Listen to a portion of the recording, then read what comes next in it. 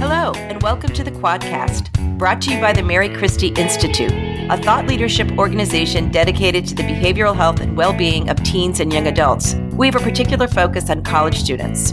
I'm Marjorie Malpiede, the Executive Director of the Mary Christie Institute. And I'm Dana Humphrey, the Associate Director of the Mary Christie Institute, and we're the hosts of the Quadcast. We have with us today Dr. Bob Waldinger, who is very well known across the country, has been for many years for the Harvard Good Life study, but more recently for a book that he's just written called The Good Life. And we are here at a conference at Arizona State University of the Coalition for Life Transformative Education. Bob was one of the keynote speakers, and I think that listeners will understand why a group of people who are so interested in transformative education and well-being asked Dr. Waldinger to come and speak to the group here. So, Bob, thank you so much for being with us. Well, I'm happy to be here. Thanks for having me. One of the first questions I'd like to ask you, which you probably get asked many, many times, but for our listeners who may not have read your book or know of your work, give us some of the highlights of the study and of what the key learnings are in the book. So I'm the fourth director of the Harvard Study of Adult Development. As far as we know, it's the longest study of adult life that's ever been done, that it follows the same people from the time they were teenagers all the way into old age. We're in our 85th year, and we've reached out to the children as well, the second generation. So we've all in all followed over 2,000 people over many, many decades. And what it is a study of human thriving, of well-being.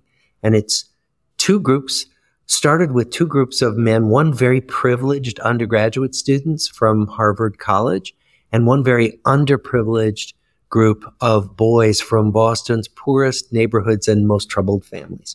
And so the two contrasting groups are the groups of people who started the study. We brought in their wives, we brought in their children, more than half of whom are women. And so now we have this wonderful treasure trove of information on 724 families across 85 years. The study has found so many things. There have been hundreds of papers and scores of books, but two big takeaways. One is no surprise at all. It's that if you take care of your health, it really matters for how long you live and how you feel during your life. Preventive health care, exercise, diet, not abusing alcohol or drugs, not smoking, all of that really matters. The finding that we didn't expect and that at first we didn't believe was the people who stayed the healthiest and lived the longest were the people who had the best connections with other people.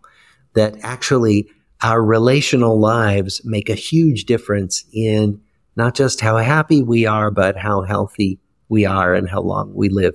And it's not just our study that has found this, but now many other studies. So it's now a fairly well-established finding that this is a powerful connection between relationships and health.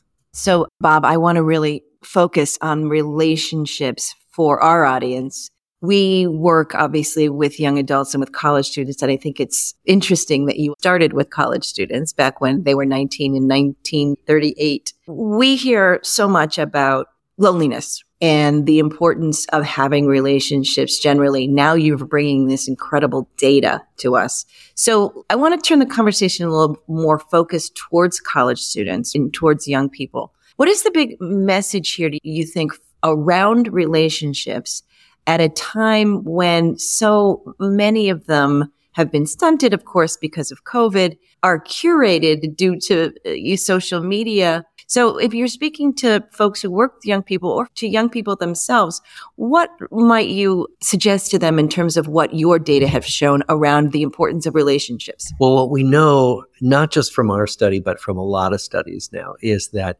people aged 16 to 24 are the loneliest group of people, at least in the United States and perhaps around the world. That these young adults, adolescents moving into young adulthood, are the most isolated, disconnected group. And that's often a surprise to older people who look at young people and think of them as so active and so involved and connected with each other. And of course, many young people are, but there's a huge subset of young people who are disconnected. This is not just a function of the COVID pandemic. It was in the works. It was happening long before COVID hit. And then COVID accelerated the upsurge in depression, anxiety, in a sense of isolation. If you're providing some advice based on your data, what might you tell that 19-year-old or 20-year-old who's in college now about the importance of relationships? And I want to ask you about relationships that are not what a 19-year-old and 20-year-old will typically think, like my roommate, my best friend, human relationships. What should they be thinking about as they start their adult lives in terms of what you're showing us to be the value of relationships? What we know is that we get all kinds of different things from relationships. And we don't get the same things from any relationship, right? They're all slightly different, but some relationships are fun and some relationships are people we confide in, and some relationships are the people who help us move furniture when we need that help, or drive us to a doctor's appointment. Many relationships can serve more than one function, but almost no relationship is going to provide everything. And what that means is that we need to look to people to meet all kinds of different needs and to provide those needs. So the best relationships, of course, are relationships that are reciprocal. And one of the things that feels bad about relationships is when they're not reciprocal, when it feels like I'm always the one who calls up my friend, or I'm always the one helping out, and I don't get that in return. And so mutuality is really important. And one of the things, I would ask people to think about is how mutual are your relationships? And if they're not, can you work on that? Or can you find some people with whom it's more mutual? Similarly, what we learn is that conflict is inevitable in relationships. That does not mean you want to get rid of that relationship in your life at all. In fact, most relationships are valuable enough. We have enough invested that it's worth trying to work out conflicts, so that the work is really not to find a conflict-free friend, but to find a friend with whom you can talk about disagreements and both people come out feeling okay, like nobody won and nobody lost, and that if anything, you two are stronger together because you've worked out differences. Friendships and romantic relationships, correct? I mean, romantic relationships for sure. There is no romantic relationship without conflict. And so when I look at people who are about to get married, sometimes I will evaluate couples who come for therapy. And the real question is not, are they each other's soulmate, but really, how do they work out conflicts? That if they can work out conflicts, they have a good future together. If they can't find any way to talk about disagreements and come out the other side feeling okay, then they're in trouble. And either they have to develop skills to resolve conflict, or they should find another person with whom it's not so difficult. I want to ask you about your work around lifespan, because I think this is really interesting. And again, from the perspective of a young person. So you talk about how your feelings, your level of happiness, all of that changes over your lifespan. But again, when you're going off to college or you're graduating from college, you don't always think about that, do you? And even now, I'm an old guy, but I think, well, why doesn't everybody think just like me? And I have to remember from my own research and from looking around me that, well, no, people think very differently. So people of college age are going to have a certain view of the world, a certain view of culture, of politics, of the future that older people don't have, that younger people don't have. And that's actually a good thing, that we wouldn't want a world that was filled with everybody who had the same perspective on life, or even one generation dominating everything. Actually, the baby boomers probably dominated a lot of culture for a lot of years and didn't always turn out so well. So I think that the thing we learn from following people over time is that things change in their importance. So if you think about, let's say you're 20 years old now, think about when you were half that age, when you were 10 years old. What was important to you then? Well, it's probably not all the same stuff that's important to you now. And when you're 30, it's going to shift again. And when you're 40. And that's okay. That's normal. It's to be expected. But it means that to some extent, we all have to hold our own perspectives a little more lightly and realize that it's not the only way to look at life. I think that's a really interesting view for young people who, as you said, are reporting the highest levels of loneliness. And we know from our own data, extremely high rates of stress, financial stress and anxiety. And there's a hopeful message here that you can become more peaceful and happier over time. And again, focusing on what it matters most. And as your book suggests, it's relationships way over money, which was an interesting finding from your survey.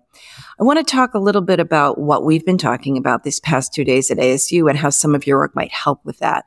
Dr. Waldinger came as keynote here. The conference is really about what new strategies in higher ed policy, teaching, learning, well-being strategies could be infused into pedagogy, into the way that we experience college. And we just sat through a tremendous workshop with Dr. Waldinger where he actually teaches these kinds of strategies that ultimately will make you more peaceful and happier and allow you to go through life in a more positive way.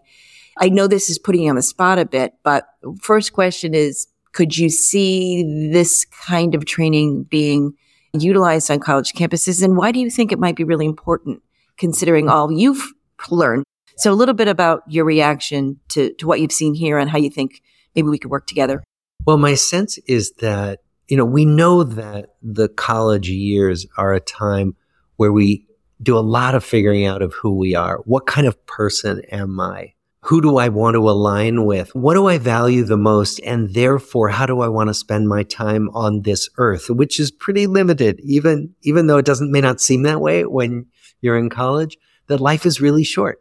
We can teach that. We can ask ourselves to think about, well, what do I value the most? And if that's what I value the most, am I actually spending my time promoting those values, doing things that align with those values, or am I doing things that don't align with those values at all? And so, like in my own life, I've ended up taking jobs that I don't really care about and don't really like, and that actually promote things I don't believe in.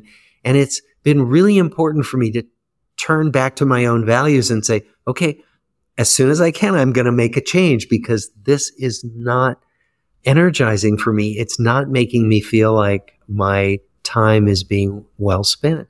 And I think that's the kind of thing that can start when we go to college or university, that it's the kind of thing you can do from day one. And it can help you with course choices. It can help you choose a major. It can help you think about summer internships. It can help you think about where you want to go after college. That if you can settle on some core things that you care deeply about, that can do a lot to become your North Star toward which you can point your decision. One of the things I noticed in listening to your work, and you ask people about their core values in your workshop, I'm not sure that we ask young people enough what their values are. And the thing is, they have them. Yeah. I don't know if it's an assumption that either they don't, or they don't think about it, or they prioritize other things. But even asking young people who go to college, what kind of values do you have? How is it that you're proud of yourself? Yes. And we do have values, but often we don't quite know what they are until someone asks us to clarify them. I'll give you an example. We've started bringing my two sons, who are in their 30s, into our process of deciding where we're going to give our money each year, our philanthropy. And so, there are a host of good causes, but then you have to decide, okay, we can't give to everything. What are we going to give to? And it turned out that my sons value some things differently than I value. Like I wanted to help with poverty and disease. They wanted to work on climate change. Really, all of them really important, but you can't do everything. So that's just a way of saying that even clarifying values is something we don't always do until someone asks us, until some decision point makes us clarify. And that's a really good thing. So back to sort of how we can infuse this into what we're doing in the education space. And I know a lot of this is much more prominent in K through 12. You talked about SEL, socio-emotional learning. And I'm fascinated by that because I have seen the data and I know it really can move the needle on a lot of things, not just climate within the classroom, but also personal development. I'd love for that concept to be further explored in the higher ed space. And I haven't seen a lot of it. Do you have any thoughts about that? Well, my friends who work a lot in socio-emotional learning have said that when teachers are given curricula to teach their children in their classrooms, and they teach the kids about feelings and having an argument with a friend, all of those social skills and emotional skills that we want to inculcate in our children, that the teachers come back and say, we need this for us. And that really what we know is that everybody needs this. You need it at a different level if you're in college or if you're a teacher in the middle of your career, but you need it. All of us need it. And actually, I practice Zen, and a lot of Zen meditation is learning those emotion skills. It's watching all the feelings and thoughts that come up and drive you crazy, and then learning to work with them. And so it's another form of socio-emotional learning. It just happens on a meditation cushion. So, Bob, this is the last question, and particularly for our young listeners. You've just written this terrific book. You have a TED Talk that's the ninth most popular TED Talk in history. People are so hungry for this information, and so are our young people. Without putting you on the spot, which I clearly am doing, words of wisdom, having actually studied what matters most in life? I would say, invest in connections with other people. It has the biggest payoff, both in terms of making us happier, because it's more fun to be connected, and relationships help us get through the hard times, and the hard times are always coming along when we least expect them. So it's a really good investment of time and energy. Don't neglect it. Don't assume that your relationships will just take care of themselves if they're good, and that you don't really have to be active in that. Be active. Keep your friendships going. Keep reaching out. Keep doing things with friends in real life. Fantastic. Thank you so much, Dr. Bob Waldinger. It was such a pleasure to have you here at the Quadcast and also at the conference. This has been the Quadcast, a program of the Mary Christie Institute. To learn more about our work, go to marychristieinstitute.org, where you can sign up for our other programs like the MC Feed and the Mary Christie Quarterly. And if you like what we're doing, leave us a rating or review on your favorite podcast player. Thanks so much for listening.